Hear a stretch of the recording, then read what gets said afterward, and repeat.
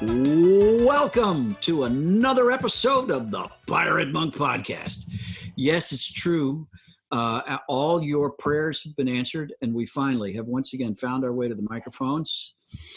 So I'm your host, Nate Larkin. The co-host, but the most out there on the West Coast is Aaron Porter. Hey, Aaron. Good morning.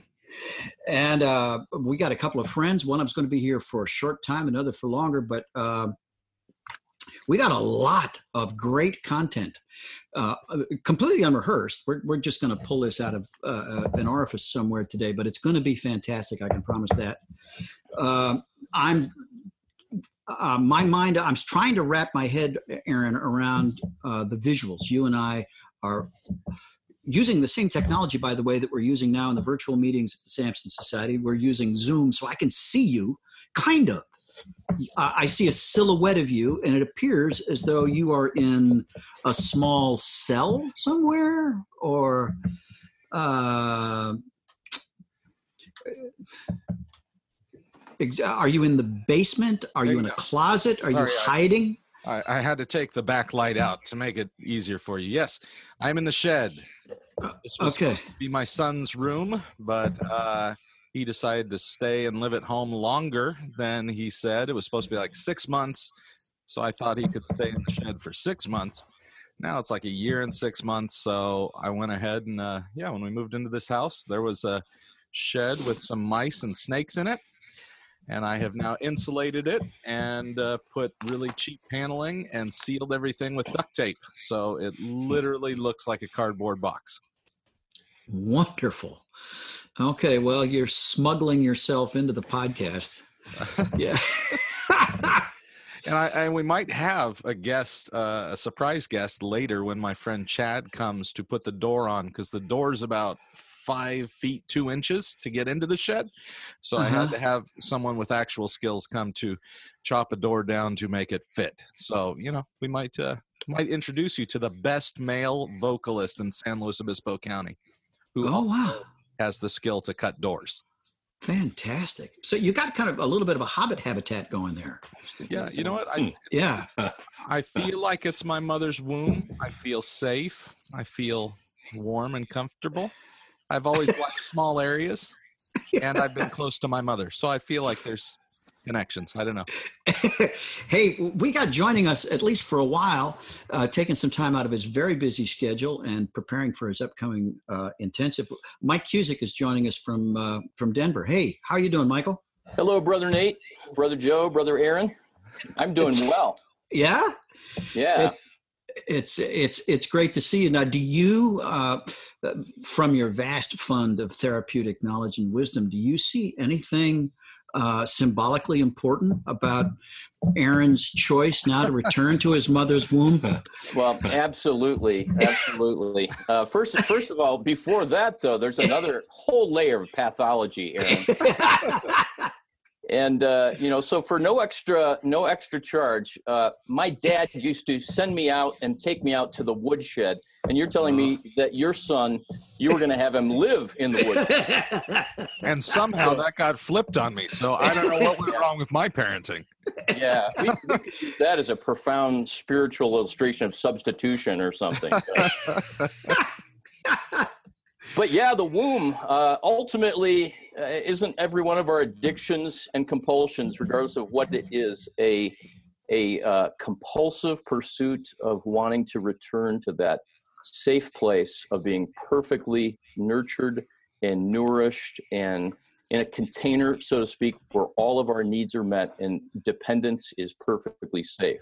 So it is a metaphor for the place that we move toward in addiction. And I've been recently studying, and the word mercy, we often think about as kind of the withholding of some negative, but the word mercy is in Hebrew, ramena, and it means womb. It's from the same root. And so the mercy that we pray for and live in is really that container of love and nourishment that holds us. And so, yeah, I'll take the opportunity to share that, even though probably you just wanted a simple answer. Nate, that is fantastic. Is he really that much smarter than the rest of us? He really is. Pulling out some Hebrew and Yeah, beautiful. You know what? I feel like since he's here with all this wisdom, I wish we had like a listener question or something. Because if you could pull that off with my womb comment in my cardboard box, what could you do with a listener question? Well, as it happens, we do have a listener question. This comes from Frank, and he says, have you given any thought to timelines in recovery? More specifically, what should our goals look like from year to year? Obviously, some things will never change in recovery as to our structures and strategies. I guess I was just wondering what you thought about what a guy in year 1 versus a guy in year 5 versus a guy in year 10 looks like. What areas should be focused on more and more as time goes by? Should growth be only pursued or expected by a certain time? I'm not trying to make recovery sound like a corporate strategy, but I honestly have been wondering and thinking about where guys should be throughout the years as they grow. I am going to, I'll tell you what, that's a big question, too big really for me to tackle, so I'm going to toss it to Michael. What would you say, man? Well, you have a lot to say about this, but I'm thankful that you asked me, and I've been pondering this question for a while on a lot of levels, and I totally honor the question, because what I hear underneath Frank's question is not give me the corporate strategy, but really what can we expect about the process of growth and transformation, and how can we steward that process well? You know, if you're going to meetings, if you're reading books, if you're in counseling and all that, how do you maximize that? How do you optimize it? And you know, especially when you're 5 years out and the pressure and the compulsion of acting out, especially in sexual areas, has diminished significantly. And for many people, you know, it's eliminated. Then the question becomes, well, what is the point of my work? So the first response that I would say to timelines is, first of all, it takes a lifetime. And that can be a cliche. You know, in AA, I've heard the phrase for years that it takes as long as it takes. But the reason why that's true is that recovery is about the restoration of who we are meant to be. And recovery is like a coin with two sides. First, there's the cessation of the addictive behavior or the substance. And sometimes that takes a very, very long time. You know, we all know guys who have done everything and they just keep spinning their wheels and they don't get traction. And sometimes it's hard to see exactly why that is. And other guys are able to stop relatively quickly. And folks think, okay, I'm good, or I need to keep doing the work so that I don't go back. And I think that's one of the biggest mistakes we make in terms of timelines, is that we define sobriety and recovery too superficially. Sobriety and recovery are not the same thing, as I know your listeners know. And I like to say that sobriety and freedom are not the same thing.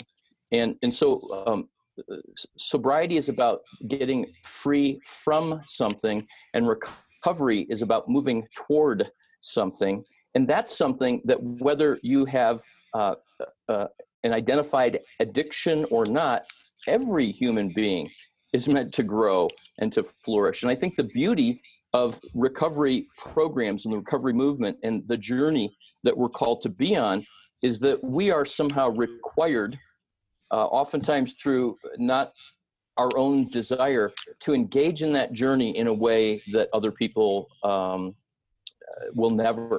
So the question, how long does it take at any given stage, can be asked, what is the it? You know, what is it that your goal is? And I think that that is highly individualized, but the end point is wholeness. The end point is emotional maturity. The end point is that the younger parts of us become integrated into a whole.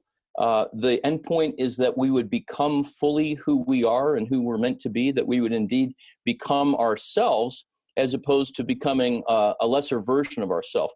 Now, specifically, I think the question in terms of timelines, like 1 year, 3 years, 5 years, has a lot to do with several factors. And that is, what were the issues that were driving the addiction and compulsion? And, everybody's issues are different, but the addiction field in the last 10 years, and every year we move forward, this becomes more and more true. The addiction field is really understanding that trauma and attachment are the underlying issues that fuel addiction. And that in childhood and even in utero, that the brain is formed in a way where attachments can happen easily because of certain conditions, or they can happen not at all, or to say it, they would not happen at all. And trauma, we're learning, is not just surviving combat or surviving 9/11 or a sexual assault, but that trauma can be an accumulation of small wounds. Think of an axe at the root of a tree versus a chainsaw versus a pocket knife. And any three of those tools, if you continue with enough perseverance, even a pocket knife can cut down, an oak tree that's 3 feet thick if you hit it, 10,000 times or more. So a lot of the people that I work with, Nate and crew, are men who have been in recovery a long time, and they go, I keep regressing, I keep relapsing, and I can't get the traction I want. And it's because there's issues of trauma or the inability to attach, that inability to move from false intimacy into true intimacy. So those issues are part of it. And the greater your trauma is, the longer your recovery process will take, because trauma oftentimes gives us a sense that I'm not safe in my own skin. I can't be present in my own skin and in my own life. And more than that, the attachment issues lay down a foundation, usually because a person has not experienced one of 3 S's. For attachment to happen in a healthy way, Dan Siegel, the psychiatrist and patriarch of the interpersonal neurobiology field, says that every human being needs to be seen.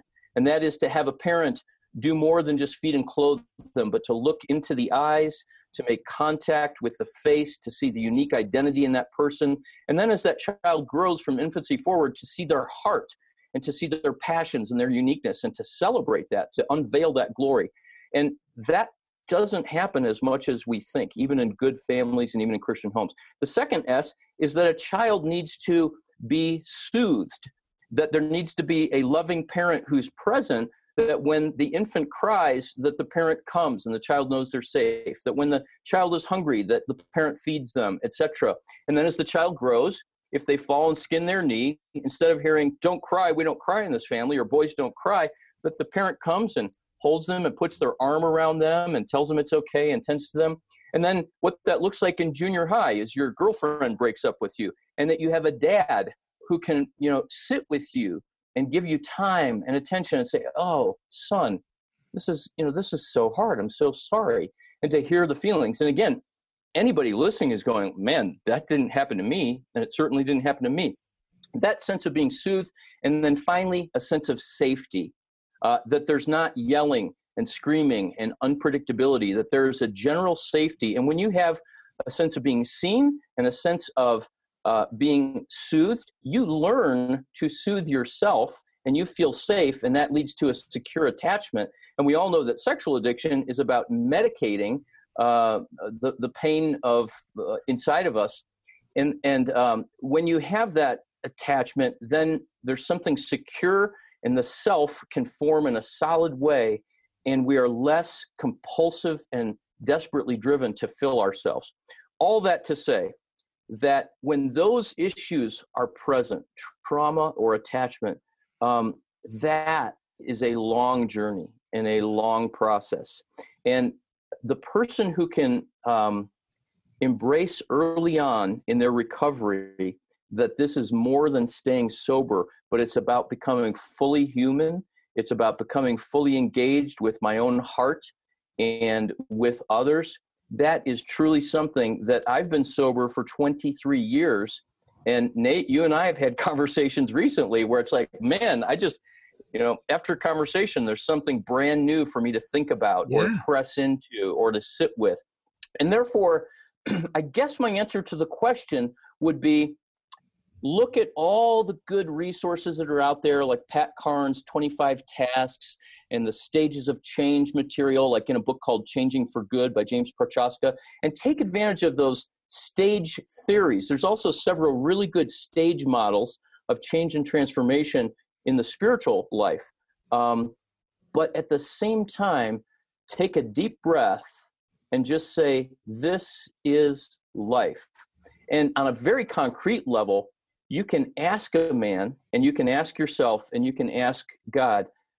For me, for example, in 2018, I did this starting at Thanksgiving all the way through New Year's Eve.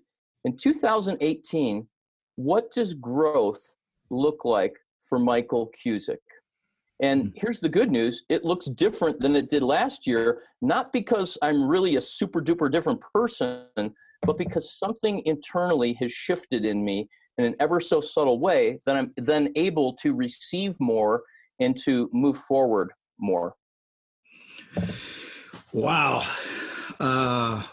Boy, what a beautiful answer there, Michael. And it certainly is true for me. I'm sure it is for Joe and Aaron as well. The lights keep coming on. And it's exciting to know that I haven't reached the end of a journey and that there is more healing and more wholeness to come.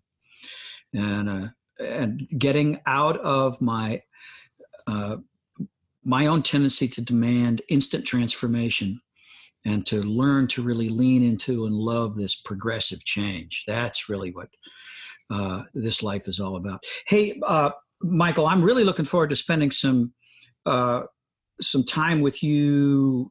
2 weeks, just 2 weeks from now. 2 weeks from now, you've got the January 2018 edition of the intensive coming up out there in Colorado, and I'm going to be there on staff. Tell our listeners a little bit about what you do in that intensive. Oh, sorry. I was hearing the Harley Davidson in the background. I was just getting fired up about that. So Nate, I'm really excited that you're going to be there too. This will be the first time that you facilitate with us. And it is the Surfing for God weekend intensive. And for anybody who has read Surfing for God, it takes you through in a very deep and experiential way the core message of Surfing for God. About how this restoration transformation process happens. It's from a Thursday night until Sunday at noon, and it is January 25th through the 28th, and we have an amazing staff lined up. There's only 25 participants, and we do have a couple of spaces available, 25 minutes limited to 15 staff. The format is not a didactic teaching thing where people bring their notebook and sit in rows like a classroom.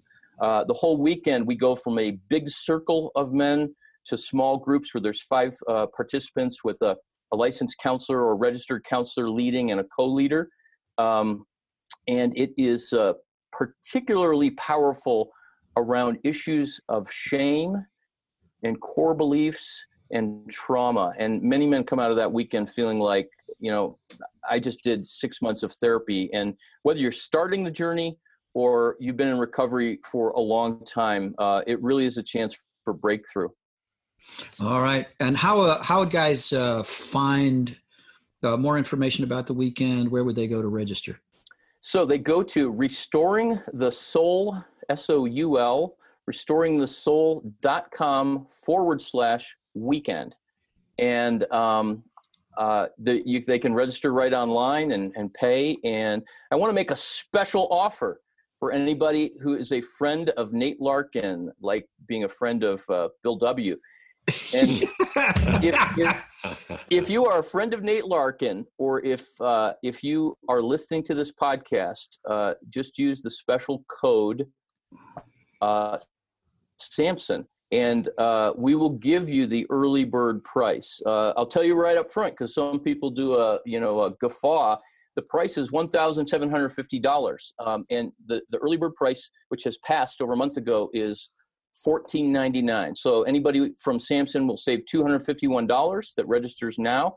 It is not a retreat. And so people go, what's the deal? Why would it cost that much? It's not a retreat. It's a therapeutic weekend with licensed counselors. And you'll be getting 18 hours of group time and probably numerous one-on-one conversations and 66 hours overall. So that special offer is for anybody that's listening. Fantastic. All right. Well, Michael, thank you so much for joining us. I look forward to seeing you in a couple of weeks.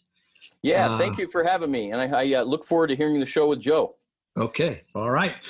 Well, we will be talking to Joe when we come back in just a moment here on the Pirate Monk Podcast.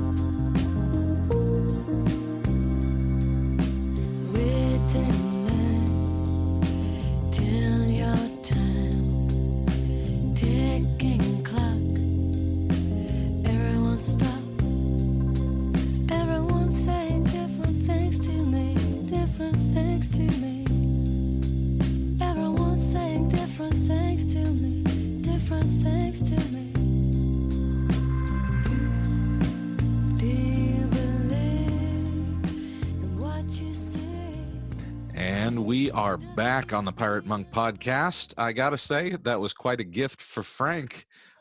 Nate, I don't answer that. Usually we just give, off the cuff crappy answers to everybody's questions. Brought a professional in. That's right, exactly. Well, before we get to the other guy who's smarter than us in the room, I was thinking after our last show about parenting and I'm totally going to put this on you, that you wanted to talk about things that were very fresh and vulnerable in my life. And I realized when we finished that I didn't say one thing that was really important. After I talked about all the things that were important to me in parenting, what I meant to end with was, and it doesn't matter. It didn't make me feel any better when none of it worked out the way I wanted it to. Yeah. Which I think was a really important part. I was just not in the most lucid spot to elucidate such loose thoughts and things. I don't know. I ran out of loose, but I didn't want to give the impression that all of that makes everything work. It's just the best we can come up with at any given time. And then we muddle through the pain. And you know what? I applaud you, Aaron, for being able to give such a coherent and lucid able to describe the issues so well when you're right in the middle of them. I have a bit of advantage in that my kids are grown and gone, and I'm not deep in the weeds right now. And brother, you're right in the middle of the whole enterprise, and you wake up every day to the freshness of it, and it's very immediate. And I appreciate you being vulnerable with me and with our listeners, and bringing it real time. That's good stuff, man. Well, I'm going to enjoy this little vacation from life by getting to listen and participate in this conversation with Dr. Joe Bean, because it's been a long time since this man's been on the show. Yeah. So why don't you introduce Dr. Joe? Well, the eminent Dr. Joe Bean, PhD, sexologist, PhD from the University of Sydney, and a guy with an international reach now, because it turns out wherever there are marriages and wherever people are having sex, complications arise. And sex is a subject difficult to talk about, even for sex addicts. That's strange to me, but it's true for me. I get shy and bashful around saying out loud things that that in the past I've had few reservations about in private. And Joe is a guy who's just able to just talk about pretty much freaking anything. Wait, can we pause there and maybe Joe can jump in on that? Because I'm surprised by your surprise. You saying you're surprised that sex addicts sometimes have more trouble talking about it. You're talking about folks that have pushed this whole area of life into a secret space, and it's been habituated as a shameful and secret thing. So why wouldn't they be the least likely and the most reticent to talk about it? Yeah. It's interesting that many people don't talk about it. I also teach human sexuality at a university level. I teach undergrads, I teach juniors and seniors. And it's amazing how they'll sit there and I'll ask them a question and they don't speak. Mm-hmm. I asked my friend who teaches human sexuality on the undergrad level at the University of Sydney in Australia, and he said they do the same thing over there. People are very much afraid, it seems, to talk about sex. Now, you get certain people on the radio or the television who talk about sex all the time, mm-hmm. but they get paid to do it. Mm-hmm. Interestingly, it's still a subject that a lot of people, whether they are Christians or not Christians, are just very much afraid to talk about, because somehow when we talk about sex, it becomes very self-revealing, don't you think, Nate? Yeah, I do. It tells a lot not only about what I do, but who I am, what I think, what I feel. Yeah.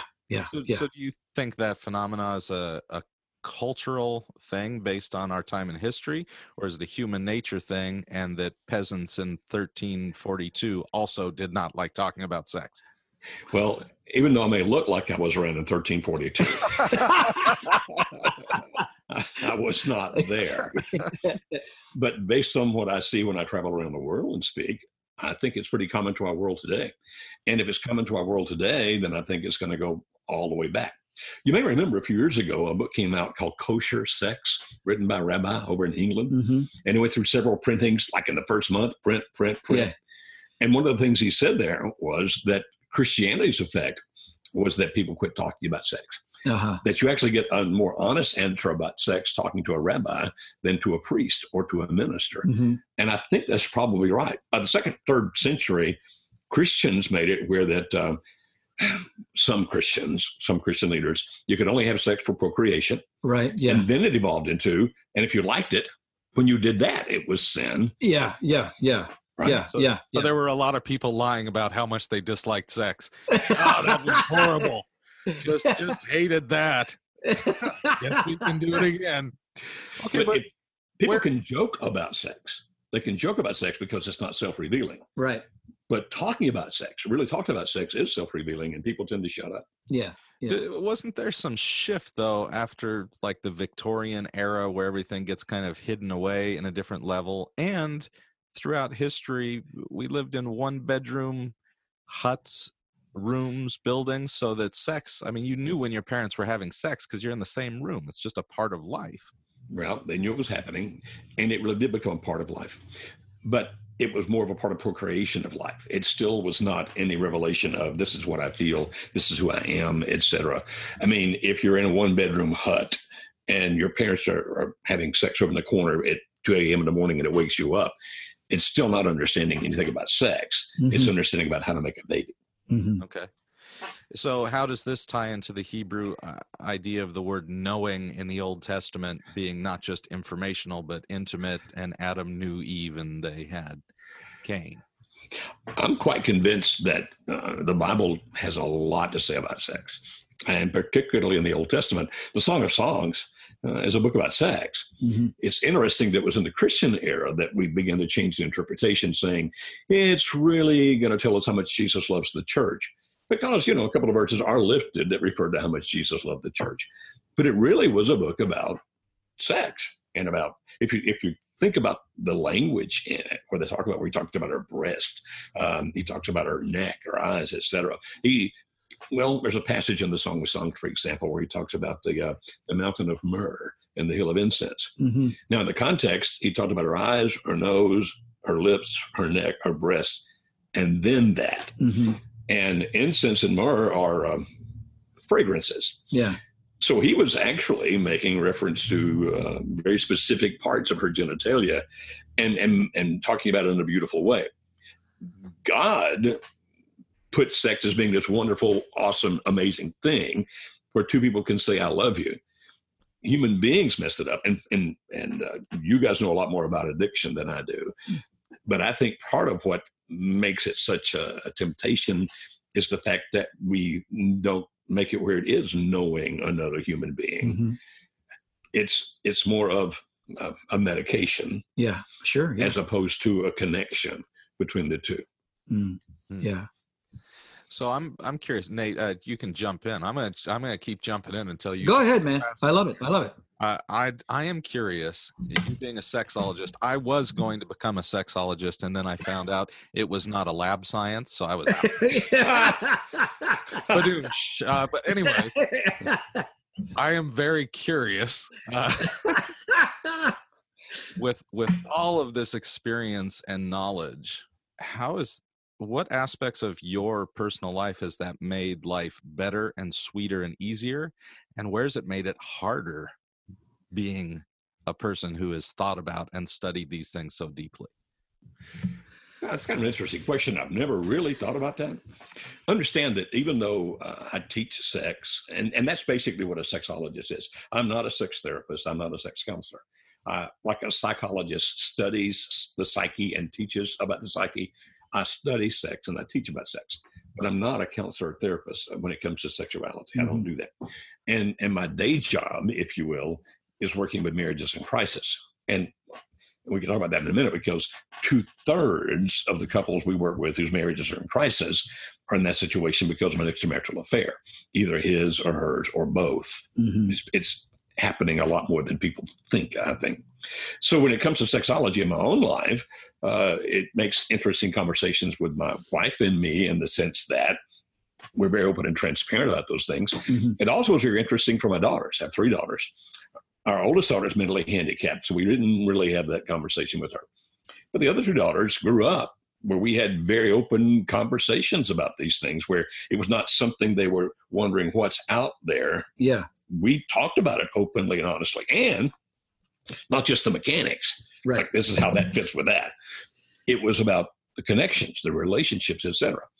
So my youngest daughter actually took one of the university classes I taught on human sexuality. Mm-hmm.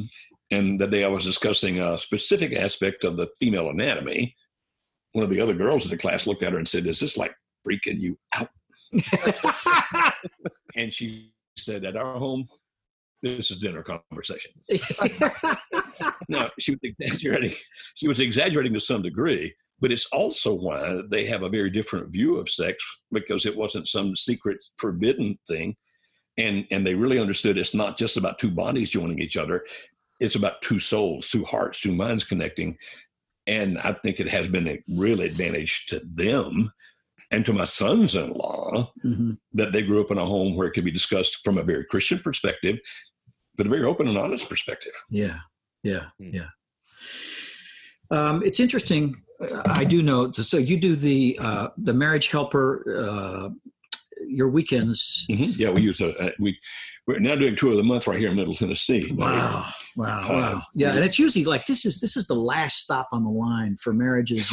Yeah. The papers have been drawn up. They haven't yet been signed, but it's all but a foregone conclusion. So one last Hail Mary, we'll go to this weekend. That's pretty much it. Yeah. It's the counselors have already told us there's no hope. And you actually are describing it accurately. We have many couples walk in the door. The way I got him to come, the way I got her to come, is that we have the papers in the car. Yeah. And I promised I would sign them on Monday. Right. If he or she would come to the workshop. Right. And so, yeah, we are the last stop. We do 2 a month. We limit them to 28 couples per workshop, and we're filling those out. Wow. And not to give false hope to anybody, but do you see any of those marriages surviving? Well, Dr. Jim Grayson at Augusta State University decided to study over 7 couples that had been over the previous 7 years. Yeah. And understand now, again, what kind of situation they are when they come. 77% of those couples were still together 7 years later. So it's a phenomenal success rate. Yeah. Now, I give all the credit to God. Like one of my psychiatrist friends said, "I know this is from God." And I said, "Really, how?" And they said, "Because, Joe, you're just not that smart." So does that mean any marriage can be saved if, and then fill in the blank components? 2 things. Number 1, they each stop doing the things destroying the relationship. Number 2, they start doing the things that make the relationship work. And I know that sounds oversimplified. And a lot of what's been already discussed in this podcast has to do with it. It's about safety. It's about soothing. It's about all those things I've been talking about earlier, being seen, respect. I mean, all those things are crucial in it. But then again, remember that 2 out of 3 couples that walk in that door, at least one of them, if not both, have been involved in extramarital relations, sex. Yeah. And the majority of them are madly in love with somebody else when they walk in the door, quote, end quote. Yeah. So what are some common threads you've seen between men who are having affairs and women? I assume there are some basic differences, but what are some things you've learned about this? Well, while there are some basic differences, forgive me for being a little didactic here. If we go back to what's already been talked about in the podcast, which was brilliant, by the way. Oh, and you realize you have to come now and teach my class. Okay, all right. We're swapping out. You do understand. All right, I'll do it.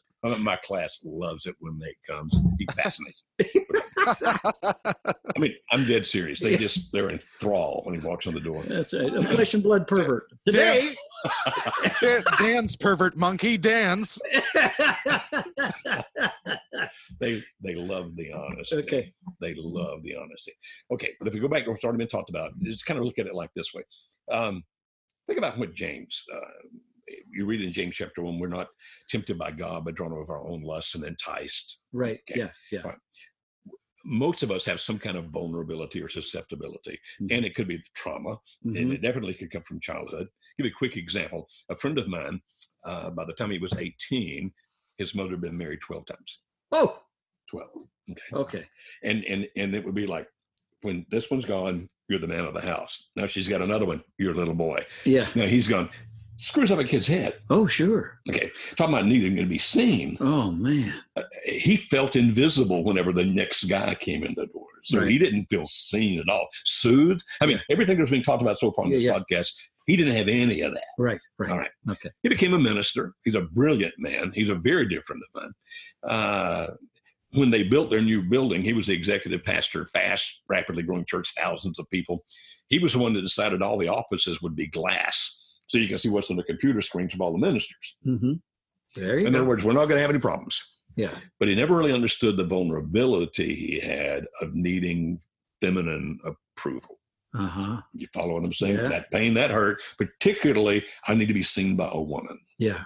All right. So let's say that's vulnerability. So the next thing then becomes possibility. Now, I have been to AA. I am a recovering alcoholic. Okay. And that a lot of that comes from my childhood. But if I'm living in Saudi Arabia and can't get my hands on alcohol, then the possibility may not exist. Well, in America, as you know, possibility for everything. Yes. Everything exists. Okay? Right. Yeah. So he starts hanging out with the worship team. Now, there's nothing wrong with that in and of itself, except there's a woman in the worship team with a corresponding weakness. Yeah. She needs his approval. He needs her approval. Then we got a possibility, but we can't keep those from happening. The next thing, then, that's what I call a probability, which is when they started standing out in the parking lot talking for an hour after the rehearsals for the choir. I mean, the choir was a praise team. Yeah. They sit outside and just visit. And it's like, hey, we're good people. We're open. We're honest. We would never do anything wrong, but they've moved from possibility into probability. Yeah. Yeah. And then when somebody finally sees that and says, that doesn't look good, you shouldn't be doing that. And now they start sneaking to meet each other. Yeah. Now we're in high probability, which leads to reality, which leads to consequence. And so we can kind of trace it out. Now, whether it's a male or a female, it almost always follows that pattern. Where's your vulnerability? Right. Yeah. Okay. Then some kind of a possibility starts existing, and then a probability, because, and you guys are experts on this, I'm not, because it starts healing, or at least you think it's healing that hurt, that hole in your heart. Yeah.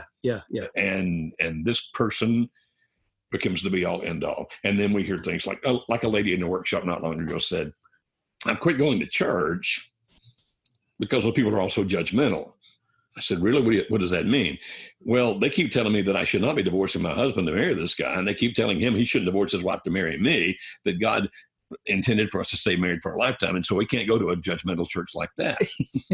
And then she said, but I'm closer to Jesus than I've ever been in my life. Yeah. And I said, so what does Jesus say about that? Yeah. Oh, Jesus sent him to me. Yeah. It's very difficult to convict people of sin when they partner God in it. Yeah. Right. Yeah. But it's through the same process, and just like with every addiction, that self-delusion, all those things that happen, add to it in the marriage situation, that as they go into that, they typically start vilifying the spouse. Right. Like he or she, let me point out every bad thing about him or her. And they start rewriting history, meaning they don't remember the good things about that spouse, just the bad things about that spouse. Yeah. And when they compare the two of them, the new person wins in every shape, fashion, or form. There's actually a word for this, Nate. It's called limerence, Limerence. Yes. And I could go into great detail about that. Actually writing a book about the 3 stages of limerence right now. Are you really? Oh, good. Writing it meaning 2 words a day when I get a chance. You write like I write. I was gonna say, are you guys in a competition here or something? I've been working on this since 1342. Yeah. So it's the same situation we see with the sexual addictions that you guys talk about, but typically in my world, it's with another. It's not just with the sex; it's with another person, right? And it typically doesn't start off sexual. Yeah, it becomes sexual in the process. So you can help me out, because I have found when I am counseling someone who has that relationship and they are so deeply tied to it because it's so deeply meeting that felt need, right? It's the hardest thing in the world to get them to make the choice to stop, because like you said, they have to stop doing the thing that's hurting their relationship and start doing the thing that's going to help. Right. And man, it's like there's just barbs in their soul that they can't pull out. So how do you help people make that really hard choice? Yeah, well, as you definitely understand, it will not be accomplished by logic. Right. That's true. Because the emotions are so overpowering. Logic won't do it. We actually have a process that we can do in 3 days when we have a bunch of couples in a room that's extremely difficult to do one-on-one. I don't want to explain too much about it. Mm-hmm. Not that I'm trying to keep it secret. I teach counselors about it all the time. It's just that it's too much to get into right now. Mm-hmm. Yeah. But there's a process that we do that if anything works, it does. Uh-huh. But you're not going to reason them out of it. Right. And if you're talking to somebody one-on-one, like you're talking about, Aaron, typically they keep wanting to move from one subject to the other, like how crazy I am about her or him, mm-hmm. and how much I need to get out of this terrible marriage. Mm-hmm. And it's hard to pin them down because they're popping between the two. Mm-hmm. And typically what I will tell them if I'm talking with them one-on-one is, okay, you can only work on one at a time. Mm-hmm. So we can talk about your marriage later, mm-hmm. but right now, this is the issue. This is the pressing thing. We need to deal with this and kind of get the marriage off the table to begin with and help them deal with this right here. Are you familiar with that, the book that Susie Welch wrote called 10-10-10? No. Fascinating book. Picked it up in a bookstore years ago. The whole thing's explained on the back cover, so you don't have to buy the book. Oh, good. That's my kind of book. So when you get this book, don't put it all on the back cover. Okay. Basically, she said, every decision in life, you should think, how am I going to feel about this in 10 days, 10 months, and 10 years? Oh, yeah. It's a brilliant little system, just so simple. Yeah. And so we start thinking about helping them think about it, not just how you're going to feel in 10 days, but 10 months and 10 years. Now, you say, well, that's working with logic. Actually, still working with emotions, because we help them start thinking about emotionally where they're going to be and the people they care about 10 months, 10 years. Yeah. And if you can get people thinking down the road. Yeah, that's good. Hey, let me ask you a question. A lot of the guys in Samson, certainly a lot of guys in Samson have been, physically unfaithful to a spouse, like I was. But there's no small percentage of our guys who never crossed that line. And I didn't cross it for years. Mm-hmm. In fact, I regarded pornography as protection against infidelity. So I'm not being unfaithful to my wife.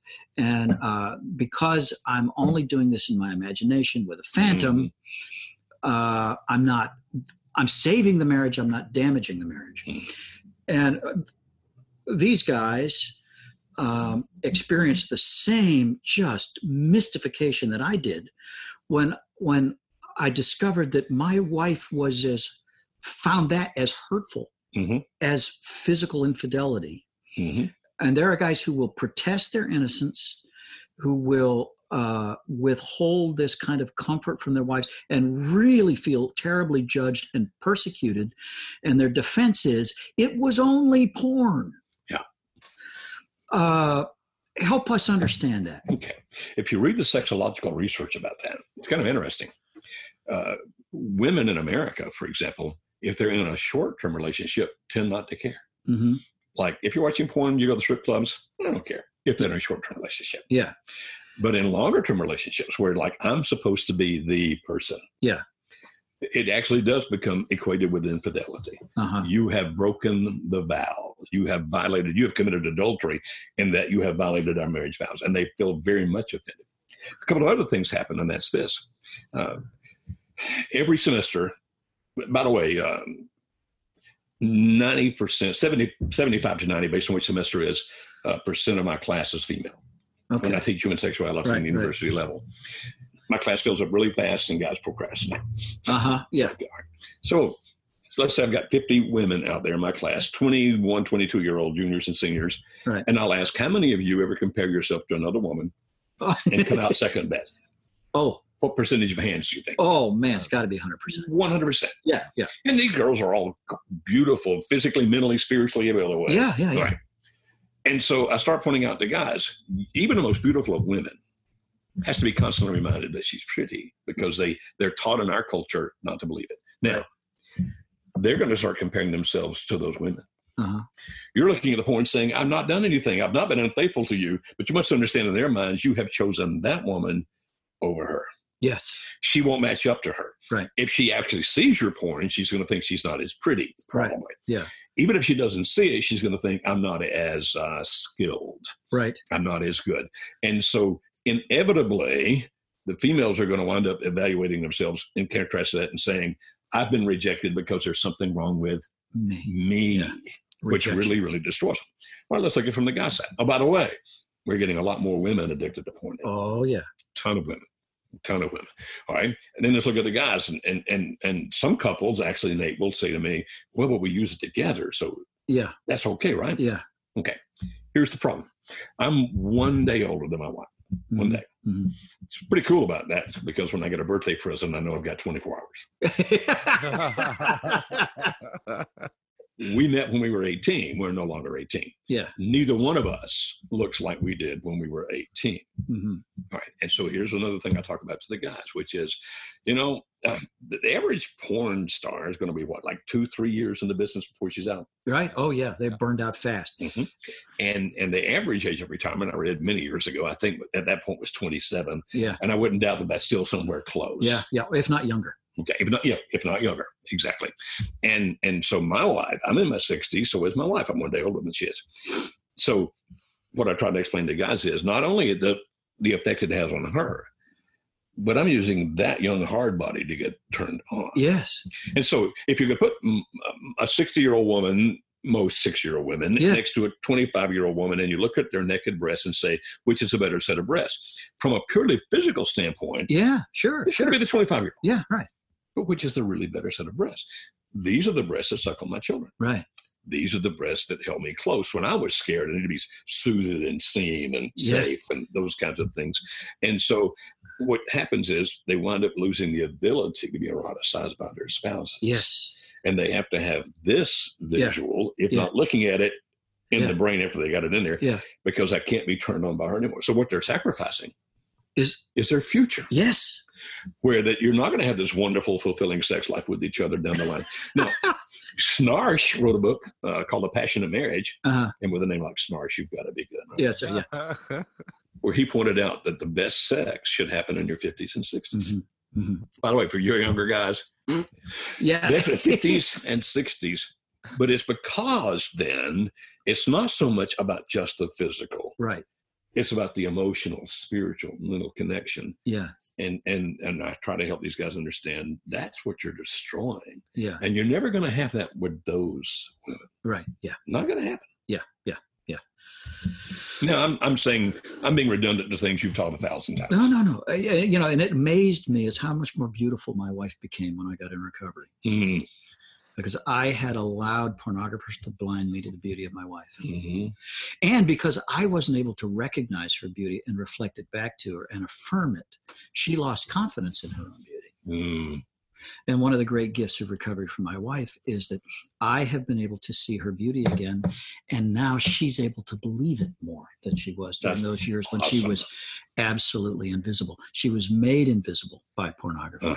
Yeah. Well, I divorced my wife, 35 years ago now, for another woman. Uh-huh. I divorced my wife because I was going to be with the other one. I was madly in love with the other woman, Aaron. Mm-hmm. It didn't work out, like it almost never does. And 3 years later, my wife and I remarried. Mm-hmm. Wow. But what you were just saying, I was going through a drive-through McDonald's the other day because I was in a hurry, looked up and my wife was right behind me in the drive-through. Uh-huh. The first thing I thought was, who'd ever think I'd be in love with a grandmother? But I love that woman. Yeah. That beautiful woman in the truck behind me. So I'm with you. I understand exactly what you're talking about. Yeah. I wish it was probably 20 years or more ago. I remember seeing an Oprah Winfrey show back in the old day when she was still like before or after Phil Donahue. Okay. But I still remember I was pretty young, and it had a bunch of women who had been married 3 or 4 or 5 times each. And I don't remember a lot about the show except for one woman who said it wasn't until my 4th or 5th marriage that I realized all of these guys were awful in the same way. And so maybe they weren't the ones that were awful. And that's when I realized that I had left my real first love, and it was that guy. Wow. At the beginning. And she articulated it so well, but I was probably in my late teens, early 20s when I saw that. That has always just stuck with me, especially as I've experienced so many marriages where people get into their second and third marriages and find out, geez, it's the same set of problems as the last guy. Yeah. And man, what a great story of redemption you have, that you got a second chance at your first love. Good for God. But 2 quick things to say. What you just reminded me of, talking about being articulate. Lady in Texas, and I wish I could quote it exactly, but basically what she was saying was, I wish I could have surgery from the top of my head to the bottom of my feet, so maybe my husband would want to look at me instead of those women on the internet. Mm-hmm. Yeah. Now, she said it much more articulately than that. Yeah. And the second thing is this. There's actually a debate in the sexological world that marriage is pretty well over, because you take all the marriage problems that exist now and add to it that the younger generations are coming up, that their sex education, the primary method of sex education in the world today is internet pornography. Right. And so what they're saying is, and this is worldwide, right? What they're saying is, take all the problems with marriage today, and now you're educating a group of people in a way sexually where they will never be satisfied with one sex partner. Right. And so they're debating and saying, marriage is over. Yeah. Now, here's the scary part about it, Nate. When I'm there, I don't know how to answer it. Yeah. Because I'm thinking, if it keeps going this way, you may be right. We are conditioning ourselves to novelty. And it does not matter how beautiful that woman is. She is only one woman. Mm-hmm. And if I have been conditioned by tube pornography, and I've been watching 2-minute clips for hours a day for years, the impulse there just to click to the next one is automatic. And from behavioral science, is rewarding. Yeah. And so when I talk to teenage boys now, and not many churches invite me to speak to teenage boys anymore, I guess because I've gotten great and fat. But when I do, they'll say things to me like, well, it's not hurting anybody. Yeah. Well, it's hurting your future. Yeah. Based on what you were just saying. Yeah. Now, you still get invited to do that, though, right? Speak to the groups like this? Yeah, I do some. Yeah, I do. And only because this is becoming more and more a pressing issue. It's finally starting to dawn on the church that it's not that the tsunami is coming, it's that it's hit, right? And we're trying to pick up the pieces and see what we can do from here. Yeah. I read somewhere, I wish I could quote this exactly, that you would never have a set of volumes of books on your shelf for your kids to look at that have sadomasochism and bestiality and et cetera, et cetera, et cetera. Yeah.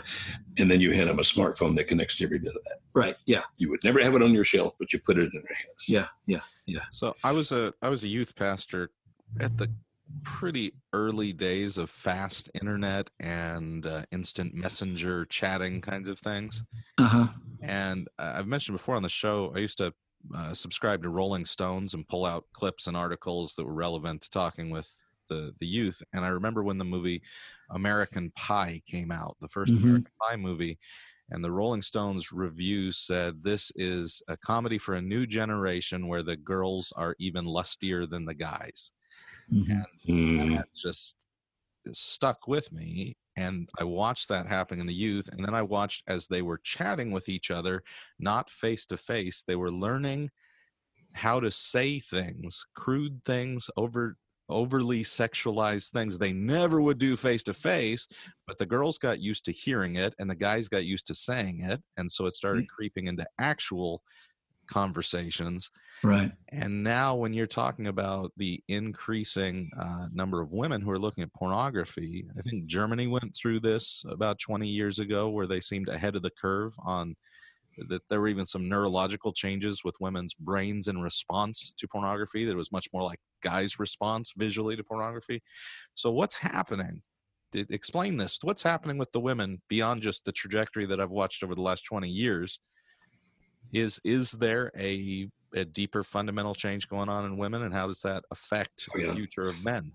Without a doubt there is. And the college students, the female college students that tell me that they are struggling with porn, the female college students that tell me that, the majority of it is girl on girl porn. And there's actually a thing now called LUG, L-U-G, lesbian until graduation, meaning I have sexual needs I need to fulfill, but I don't have time for a boyfriend because I need to make good grades. It's affecting women not only in that sex is becoming less about the connection between two people and more about the orgasm, even for the females. Yeah. And there's still a part of them, though, because women tend to be more relational than men, that I think that's why it's attracting them toward girl on girl porn, because they still tend to be more relational. Yeah. Even though orgasms are replacing relationships, there's something here. Two girls might still connect to each other. All right. We are changing things. You got to sexecologicalize me on this, because that's kind of mind-blowing to me, because I can't imagine guys going, yeah, I'm not really gay, but I'm going to go just fool around with that guy over there. Like that would be unusual, I would think. Maybe it's changed. You're the college teacher. So how is it that women seem more okay with that? That's very strange to me. Okay, well, think of it not on the scale of heterosexual, bisexual, homosexual. Think of it more of a sliding scale. Let's say completely heterosexual, mostly heterosexual, bisexual, mostly homosexual, completely homosexual. And so there's more of a sliding scale there. And we're living in a culture where it's encouraged both males and females to experiment, to try it. Yeah. Even back in the 1950s, it would not be unusual for a male to have an encounter with another male, but typically it was curiosity and they were little. Yeah. Okay. Women are more emotional typically than men. And I know that sounds sexist, but they tend to be more relational. And well, think about it this way. If you see two women kiss on a TV show, you typically don't react nearly as strongly if you see two men kiss. Right. It still has to be that people tend to accept that women can be emotionally connected to another woman. And if that has a sexual dimension, it's become much more acceptable in our culture. Are there men who are more likely to do that? And the answer is no. And even if people who are mostly are completely homosexual, there is a difference in females and males. Males tend, for example, not to be monogamous. Female homosexuals tend to be monogamous. It still tends to be more about the relationship. That's interesting. And yeah, when you're saying that, I immediately think when women go on trips together, they often have no problem sharing beds with each other. Exactly. Right. Yeah. Guys will go to the greatest lengths to make sure they have Yeah, I'll just sleep on the floor. That's exactly. Sleep. Who needs sleep? I got a lot of work to do. You can sit up all night. Yeah. All right. Well, man, the time has flown. We're going to have to do this again. And oh no, you owe me for this one first. we're not going to let as much time go by before you have it back on the podcast as we did. Well, I think extremely highly of you, and I totally appreciate how open and honest and transparent you are, man. That's changing lives. May more men and women rise up and do the same. Yeah, it's beautiful. All right. Well, I'm afraid we've about hit the end of our time.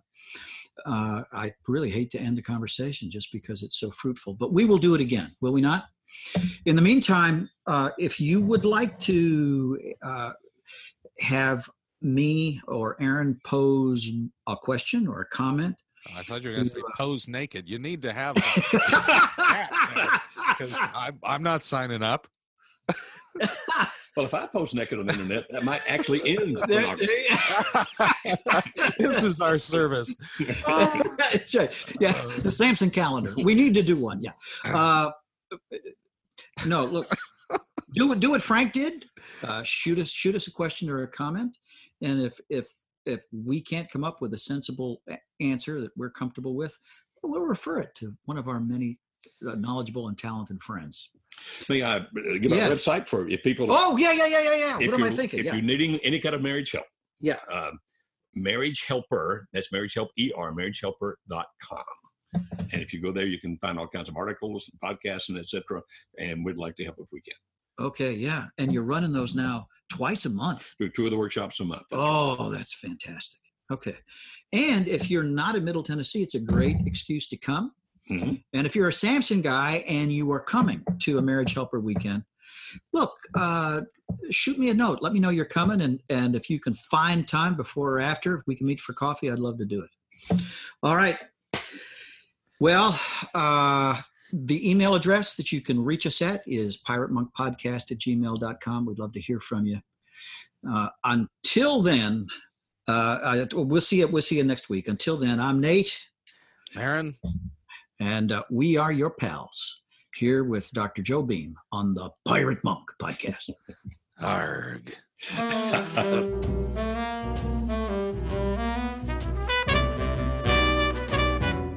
You'd be so nice to come home to.